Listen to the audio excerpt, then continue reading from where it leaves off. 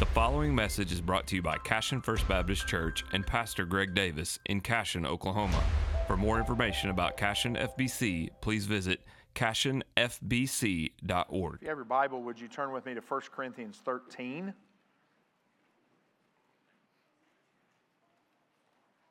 I want to kind of remind you what we've been talking about the last couple of weeks as we've joined as a church family, what our goal is in meeting together. There's a story in the book of Luke, chapter 10, verses 38 through 42. It's about a pair of sisters named Mary and Martha. You remember Martha is busy doing good things for the Lord, and she's running around trying to serve and doing lots of service-oriented acts. And then you have Mary, who it says is seated at the feet of Jesus listening to his words. And really what we want to do is put aside the distractions on Sunday and sit at the feet of Jesus and listen to his word. Because there's times that we're going to be busy and distracted doing good things. But there's those moments where we have to sit undistracted at the feet of Jesus. And Jesus at the end of that, if you remember, says Mary took the best portion. Mary took what was going to last forever, and that is the eternal Word of God. And so just always remember that as we gather on Sunday mornings. You say, why do you open the Bible, go verse by verse, line upon line? Why do we do that? Because it's an opportunity to sit with Jesus, and that's what we want to do as a church body. So if you have your Bible, 1 Corinthians 13, verses 1 through 8, and we are going to have a goal to get to the end of the chapter today. Paul says this: "If I speak with the tongues of men and of angels, but do not have love, I have become a noisy gong or clanging cymbal. If I have the gift of prophecy and know all mysteries and all knowledge, and if I have all faith so as to remove mountains, but do not have love, I am nothing. And if I give all my possessions to feed the poor, and if I surrender my body to be burned, but do not have love, it profits me nothing. Love is patient, love is kind, and is not jealous. Love does not brag and is not arrogant, does not act unbecomingly, does not seek its own, is not provoked, does not take into account a wrong suffered, does not rejoice in unrighteousness, but rejoices with the truth, bears all things, believes all things, hopes all things, endures all things." And then we have verse 8, love never fails. Would you bow your head with me this morning as we go to the Lord in prayer? Father, we want to pause this morning and thank you for your love that you've demonstrated for us through the sending of your Son, Jesus Christ, to die on our behalf. And God, I pray that we have that as our motivation in life to love you, that you loved us first, and our motivation to love others well because you've loved us well. And God, I pray for this moment that we would have our ears attuned to what you would say and our hearts attuned to what you would say. And Lord, that our eyes would be open to the truth of Scripture. And Lord, I pray all of this in the name of your Son, Jesus Christ. Amen. We've been working our way through 1 Corinthians 13. And you remember it's a text all about the church. Not necessarily a text all about marriage, but it is a text all about the church and how we interact with one another in the church. And this is a foundational text of Scripture when we think about the health of our church as well as the future of our church. That's what we've been in this series of messages, talking about the health of the church and the future of the church. And this has everything to do with that. Now, I want to remind you in verses 1 through 3, kind of where we've been, and then I'll move us into this new material here just shortly. But in 1 through 3, we considered together the priority of love. Paul tells us that love must be a priority in the body of Christ, in the church. And I want to give you a little illustration as to tell you why that's so important. Love is literally, you need to think of it this way, the gas that makes the car run. Essentially, you can have the best car with the greatest horsepower, handles like a dream on the road, but if it's sitting in the driveway without fuel, you realize that that car has no power. That car really has no use but to sit there and collect dust and maybe eventually rust on that vehicle. But the reality is, if it has fuel in it, then it can run. Well, that's the picture of the church, Paul says in verses 1 through 3, without love. It can be packed with people that are gifted, who possess all kinds of abilities and everything else. And Paul says, if love is not tethered to that, then the value in the church is completely lost and the power is completely lost. To put it back to our illustration, the car simply will not run. Now, Paul is not one to leave us there and say, you can get away, like I said last week, you can get away with saying, well, I'm a loving person. I sign all of my cards, love Greg. I tell my kids on a regular basis I love them, or my spouse that I love them. Paul doesn't let us get away with that. Paul is going to lay before us in the next verses not only the priority of love, but now the picture of love, okay? And here's what he's going to say. This is what the Word of God says about the loving person. There's negative pictures of it. There's positive pictures of it. And Paul says this is our measuring rod that we lay ourselves beside and say, am I really a loving person? And why does God require us to look at His Word?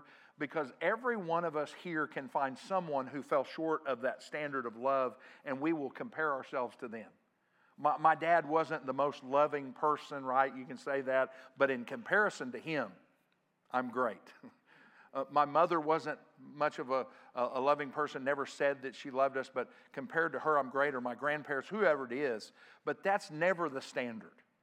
The standard is always the Word of God. Now, let me tell you something amazing about God's grace. If we fall short of this standard, by His grace and His Holy Spirit, we can correct what we see. Because that's what He does. He shows us and He convicts us in His Word, and He says, this is what you need to work on. So let's look, by way of reminder, at these pictures of love, positively and negatively, and then we'll get into the new verses starting in verse 6, okay? So the first thing it tells us is that love is patient. That's a positive picture of love. And if you have a King James Bible, you have something like this, that love is long-suffering. It's long-suffering. And you need to remember that this is not loving because you're patient toward circumstances. This is patience toward people. And specifically, if you remember this, people who maybe fall short of your standards. People that have wronged you or have made you suffer. Then the question is, am I really a loving and patient person? Because that's what Paul is talking about here. And then he goes into verse 4 and he says, love is kind. Now, this is the opposite of being harsh with someone. This is wanting what is best for someone, giving good things to people, giving good gifts to people. And we don't want to forget this. Romans chapter 2, verse 4 says this. It is the kindness of God that actually leads us to repentance. Not His condemnation, not His judgment, not His harshness, but it's the kindness of God that leads us to repentance. And He calls us to that same kind of love, that we want good things for people. Now, the negative picks up also in verse 4. Love is not, you notice that first negative there, love is not jealous. We are able, hear me, because this is so hard for us, and if you're a loving person, he says you're not going to do this. We are able, when we see other people succeeding, we are able to celebrate their successes. Unless it's in athletics, and then we don't do that, okay? That's that one, Paul has a footnote there if you look in 1 Corinthians chapter 13. But we are able to celebrate another person's successes. We don't become jealous of what God has done for them. And then verse 4, love does not brag and is not arrogant. A loving person does not want another person to be jealous of what they have. Right? That's being arrogant. That's boasting and bragging. We're not doing that, Paul says, if we're loving people. And then remember verse 5, love does not act unbecomingly. Any major translation probably has there the word rude. Love is not rude.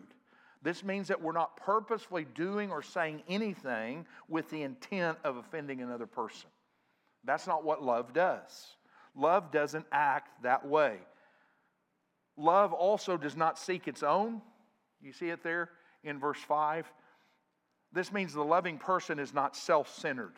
They don't put themselves at the center of the universe. They are willing to deflect away and say, it's all about God's glory and it's all about other people. They're always willing to deflect in that way to another person. Then love is not provoked in verse 5. That's another negative there. This means we don't get easily irritated with people or easily angered with people. The loving person realizes what James was talking about in his little epistle that he wrote to the church there at the back of your Bible. James says this, we all stumble in many ways. And when we know that, right, we're not going to get irritated when someone stumbles. We're not going to get irritated when someone wrongs us or does. We're not going to get easily provoked with that because we do it ourselves. So the loving person recognizes that. The last on the list from last week is this. Love does not take into account a wrong suffered. Now, brothers and sisters, I want to ask you if you remember this from last week. This is an accounting term and a bookkeeping term, this idea of keeping a record of wrongs, where you would enter in on a ledger the time and date of a debt and you would keep it forever. And Paul says the loving person does not do that in relationships. As a matter of fact, I told you last week, the best way to think about this is that the ledger book has been thrown out when we love someone. We don't draw back and say, do you remember what you did to me in 1984? And literally we've never gotten over that. And I draw it up on a regular basis to show you that's not the loving attitude. Now, fortunately for us, let me tell you something. Fortunately for us, God in Christ threw away the ledger book. The Bible actually tells us in the book of Colossians that He nailed that debt that we owed to the cross, never to be remembered ever again. Past, present, and future sins, God says, I take out the ledger and I throw it out. Now, all of those are what we looked at and considered last week. All of these from verse 7 or verse 6 will now become the new pictures of love that we've not looked at together. So let's look at this next negative picture. Please, if you've kind of been tuned out because you said we heard all that last week, now's the time to tune in. Notice this, love does not rejoice in unrighteousness. Now, my goal is to take this and apply this in two ways that this text applies. But first, I have to give you some translations of this that will help you understand what Paul's saying here. We don't speak in ways like Paul did. We don't say we don't love unrighteousness. But here's something you might say. Love does not rejoice in evil. That's one way to look at it. Love does not, hear me, celebrate sin. So let me tell you two ways that we can apply this, okay? And I want to give you two illustrations to look at this. When I was a young man in the 1980s and 1990s, there was a boxer, and you probably know his name. He was the most feared man in the world. His name was Mike Tyson. And Mike Tyson went on a winning streak like none other had ever had, and literally he became this person who everybody believed was unbeatable. And you remember, if you were in my age group, that he went to Japan, flew over to Japan, didn't take the fight seriously, and a man by the name of James Buster Douglas beat Mike Tyson. You can still look it up on YouTube, and you can pull up the 30 for 30 about it. It's really good, okay? But Mike Tyson, if you remember, after that, got into some legal trouble, went to jail, came out, and he became a heel for the boxing world. And if you don't know what a heel is, he's kind of an enemy for everybody. And if you fast forward to the 1990s, the later 1990s, he fought a man named Evander Holyfield. And in that fight, that second fight's famous for this reason. In the middle of the fight, third round, Mike Tyson bites the top of Evander Holyfield's ear off. And he does it not only once, but he does it twice. They stop the fight, they disqualify him. Now, that's not the fight that I'm discussing here. Mike Tyson actually fought Evander Holyfield about a year before that in the first meeting. And Evander Holyfield pummeled him so bad, his eyes were black and swollen, and his face was all swollen. And he literally had to stop the fight in the 11th round. And he said, what does this have to do with celebrating sin? Everybody loved it that Mike Tyson lost because the giant had fallen. Brothers and sisters, when we talk about not celebrating sin or celebrating unrighteousness, we don't celebrate when a brother or sister in Christ falls. That's not the loving attitude to look and say, yeah, they went down and I knew that and I knew they were going to that was going to be the end of their demise. No, that's not what the loving person does. But there's a second way, and I think that we're probably more likely to commit this act of lovelessness in the church than the first act. And I want to give you another illustration. If you were in my Sunday school class a couple of months ago, I said when our kids were little, Mom, which is my wife, taught them how to read. And here's how she taught them to read. She would sit them in her lap, in the recliner. They would put the book up, and she would read to them. And then before they could ever read, they would mimic what she was doing. And most of them, they had the little Disney books memorized by the end of this. And we were so impressed, thought they could all read. And they really couldn't. They were just parroting what Mom said. So then Gretchen started to give them a little bit more independence. And they would get in her lap. And you remember what I said? They would hold the book upside down. And Gretchen, because she loved our kids, here's what she would do. She would take the book and she would turn it right side up. Now, why am I using this illustration? Do you understand that we're living in a culture right now that says if you turn the book around, that you don't love people? That if we say anything about their lifestyle, if we say anything about the sin in their life, then we certainly do not love them. Did you know the Bible says the polar opposite of that? Love, hear me, what Paul says, love does not celebrate sin. It does not celebrate sin. That's not loving when we just say, hey, you got your thing and I've got mine, God's got his thing. No, that's not love. And I want to prove this to you by turning over to Romans chapter 1. It's just to your left, a few pages. Go to Romans chapter 1, and I want us to look at one verse at the end of a string of sins that Paul has listed. And I want you to see what Paul says in verse 32. Look at what he says here. He says, although they know the ordinance of God, and if you want a modern translation of this, they know what the Bible says. They know the ordinances of God. And he says this, that those who practice such things, that list of sins that he talked about, are worthy of death. This is talking certainly about spiritual death, eternal death here. Look at what he says. They not only do them themselves, they not only do the same. Here's what I want you to see. But also give hearty approval to those who practice them.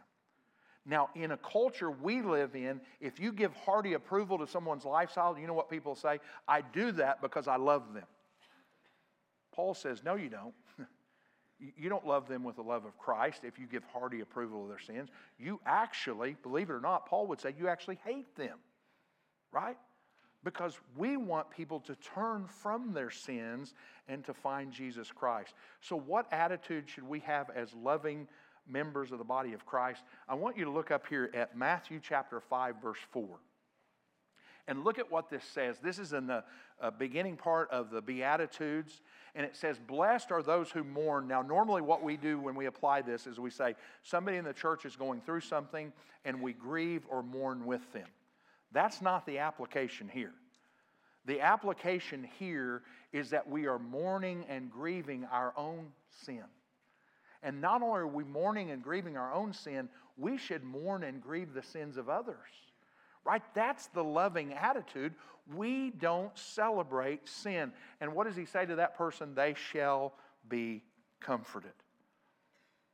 Now, would you look back at 1 Corinthians chapter 13? Verse 6, another positive. This is connected to what we just said. Love rejoices with the truth. We don't celebrate sin, but we do rejoice with the truth.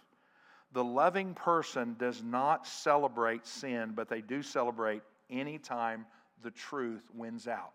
And what truth are we speaking of here? Specifically, we're speaking here of God's Word. Many years ago, when I was thinking about the ministry, long before I ever pastored a church, and as a matter of fact, I was working as an intern for my father-in-law as a youth person. And I started to read church growth books. And I can tell you with vivid recall what those church growth books said. The church growth gurus said this: deeds, what we do, over creeds. They would say we need to put deeds in front of truth, in other words. Or this was another one, and some of you could say this with me: doctrine divides, right? The truth of God's Word divides, but love, what do we want to say? Love what? Yeah. So here's essentially what the church growth gurus were saying without saying it. We need to take biblical truth and put it on the shelf for a season. And we want to put deeds out there, and we just want to love people. And I want to tell you this, friends, that's not possible. Because the Bible tells us here, if we are going to love people, we must tell people the truth. And I'll give you the perfect example of this. Jesus Christ, the person who loves people deeper than any of us could ever do, the Bible says of him in John 14:6 that he is the way, the truth, and the life. To shelve the truth is to literally shelve Jesus. How about John's illustration in John chapter 1 when John said this, Jesus came full of grace, you remember this, and truth. So if we truly love Jesus and we truly love other people, we want them to have the truth. That's why Paul says love rejoices with the truth. Now, verse 7, go back. Love bears all things. There's a loud noise out there. Love bears all things. This is one of those verses that is going to require some serious explanation. Because if you look in every major translation, this is what you're going to find. It bears all things, or something like enduring. The NLT says never gives up. But in some of your translations, and I know there was somebody here in the early service who had it, in your footnote, you're going to find that in all the original language helps that you look up, here's what you're going to find. It's something like this. Love covers all things, and love always protects. Those are two literal translations that you're going to find. And here's what it means. That we literally cover something like a roof covers something over a house in order to protect it. Now, I want to say this. In my humble but accurate opinion, I believe that covering is the best translation. Okay? And here's why. This is the picture that we get over and over in Scripture, is that we are covering things in the church, not in a sinful way, but in a gracious way. And I'll tell you an Old Testament illustration of this. In the Old Testament, after the flood, Genesis chapter 9, you remember the flood has been covered the whole world. Everything is lost. All the people perished because God judged the world. And one family in the ark made it through all of that. Now, I want to pause right here and have you imagine something. Can you imagine stepping off the ark after the flood and realizing in the whole entire world, you're the only 8 or 9 people that survived it? And you're going to realize pretty quickly there's a lot of work to do. And one of the things that Noah does is he plants a vineyard. You remember this story. Noah plants a vineyard. He gets a little bit overzealous with the produce of the vineyard, makes some wine, and literally ends up getting intoxicated. Everybody remembers this story. And he's so intoxicated that he goes into the tent, he's got no clothes on, and he's laid out cold in the tent. Now, some of you are snickering. You've never read this story. Go back and read it. This is exactly what it says. He's in the tent, he has no clothes on, and his son, by the name of Ham, thinks it's humorous. And so Ham, you remember what he does? He calls everybody in and says, this is a good time to poke fun at Dad. Let's look at him. He's drank too much of the produce of his vineyard, and he's wasted, and I want everybody to see him. And Ham kind of makes light of this. Now, we're all laughing, but the reality is Ham ends up getting judged for this. But do you remember what his other 2 sons did? It said they took a garment, and they walked backwards, and they covered their father. They covered up his sin and his shame. Now, brothers and sisters, this has everything to do with how we translate this verse, that love covers all things. And let me tell you how.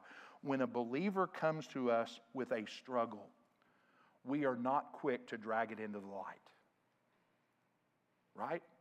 We want to help them to keep that from being exposed. And here's what I want you to know. There are times that we have to expose sin when someone's not willing to repent of it. And that is called in the Bible church discipline. And even Jesus, the gentle and humble Savior, says there's times when somebody won't repent of sin that we do have to expose it. But when somebody comes to us, here's what we want to do. We want to walk humbly with them, and we want to protect them. Just as those two brothers protected their father's sin and shame. We don't want to expose it. We don't want to mock it. We don't want to make light of it. We want to cover it, and we want to protect people. And I want to tell you what I found in many years of ministry. In that kind of environment, confession becomes much easier. Is it not good and right to confess our sins one to another? And when you feel protected, when you feel someone's going to walk beside you in that, you're much quicker to do that. Now, verse 7, go back, and we have another positive here. Love believes all things. Not only does it bear all things, but it believes all things. And some of you may be recoiling right now as we talk about believing all things, because you're thinking to yourself, I'm not gullible. I'm not easily duped. I have a discerning spirit. And I want to tell you this, you have good reason to be that way. Because the Bible tells us in 1 John chapter 4, verse 1, Beloved, do not believe every spirit, but test the spirits. We are called to be discerning. We are called to have a critical mindset that we can read things and discern things. But what does that mean when it says believes all things? When we love God, we believe His Word. Even when it's difficult to take in. Even when it's difficult to understand. When we love God, we believe all things regarding His Word. When we are dealing with a fellow Christian, we need to believe the best about them first. Right? They may prove us otherwise, but up front, we need to believe all things. We need to just say, hey, I think what they're telling me is true, and I'm going to accept it as true.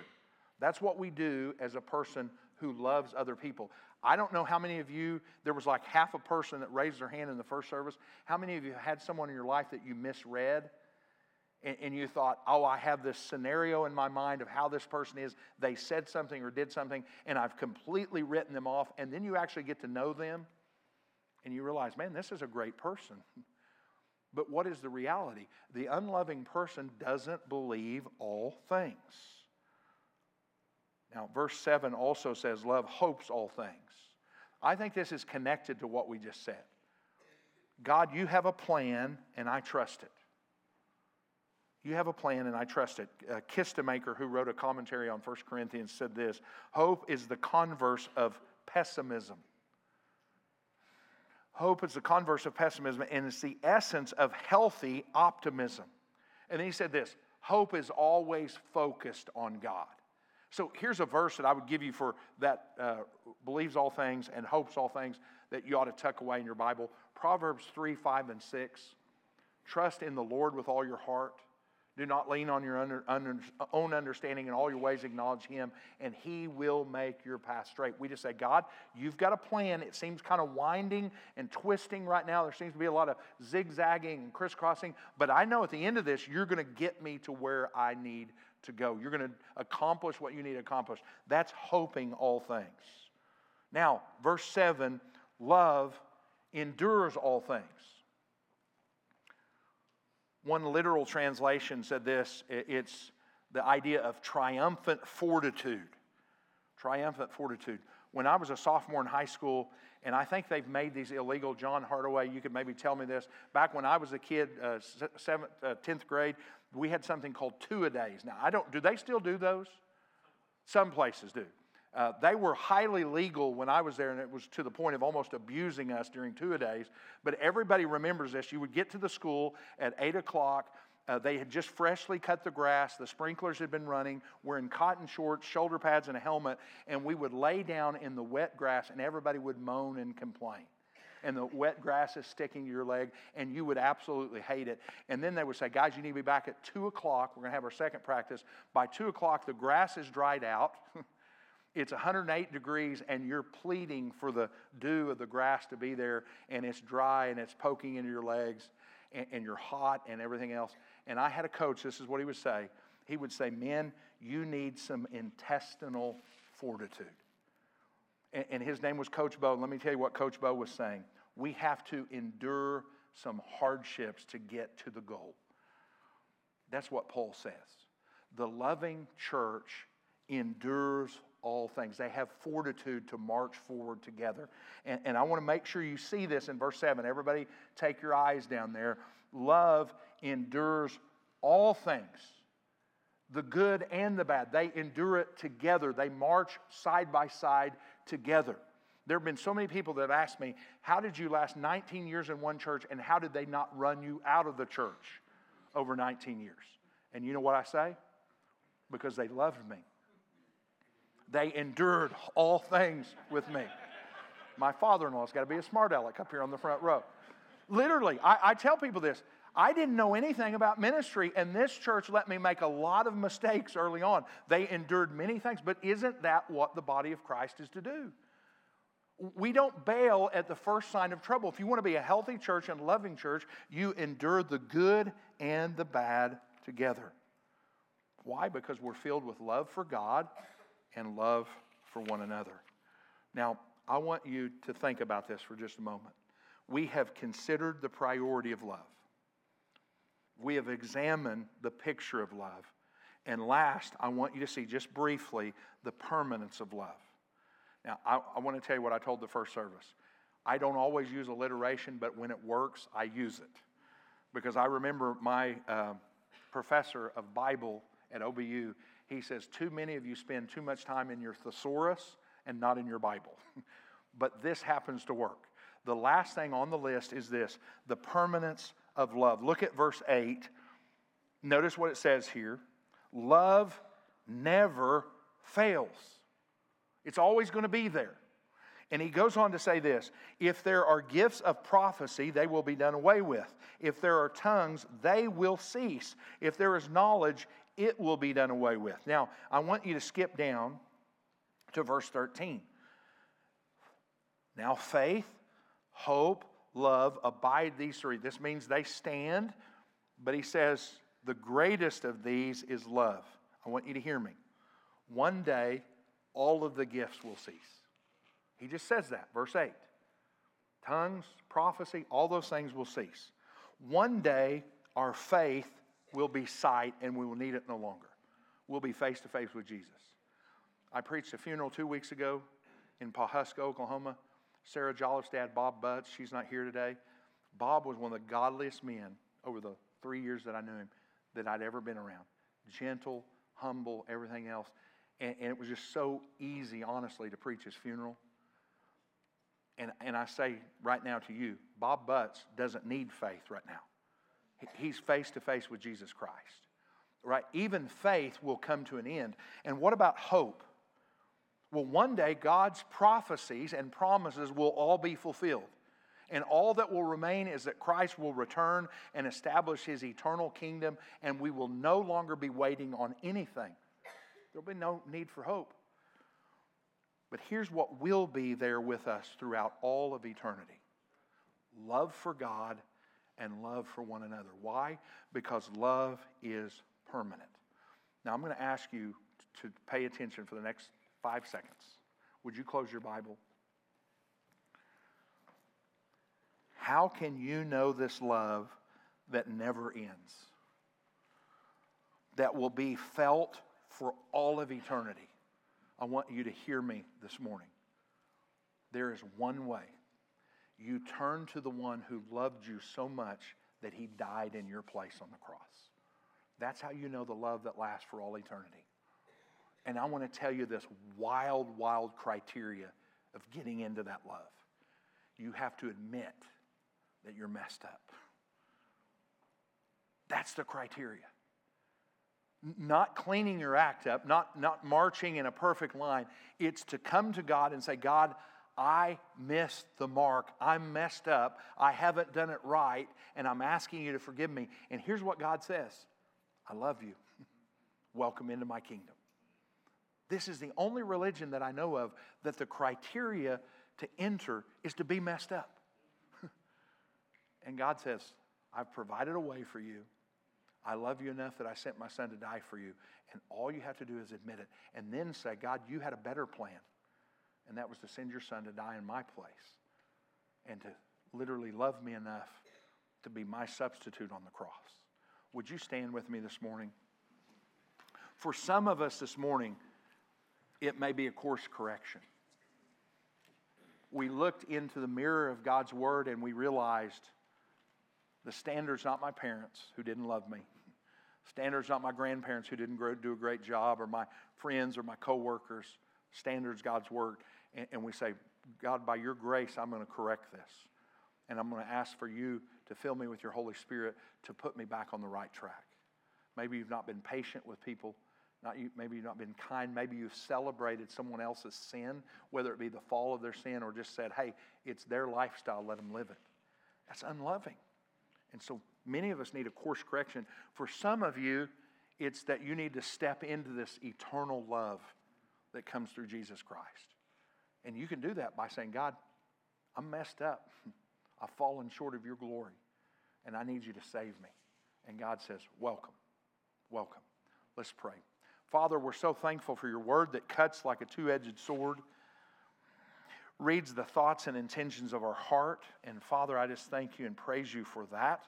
Lord, for any here who don't know your Son, Jesus Christ, I pray that today would be the day that they would submit themselves and bow the knee to Christ. And God, I pray for this church that is the future is ahead of us, God, that we'll be a church that loves one another, that celebrates truth, that doesn't celebrate unrighteousness, Lord, that is willing to cover for their brothers and sisters in Christ and walk humbly with them and to endure all things together. God, this only happened by the power of your Holy Spirit. So we pray this in Jesus' name. Amen. The following message is brought to you by Cashion First Baptist Church in Cashion, Oklahoma. For more information about our church, please visit cashionfbc.org.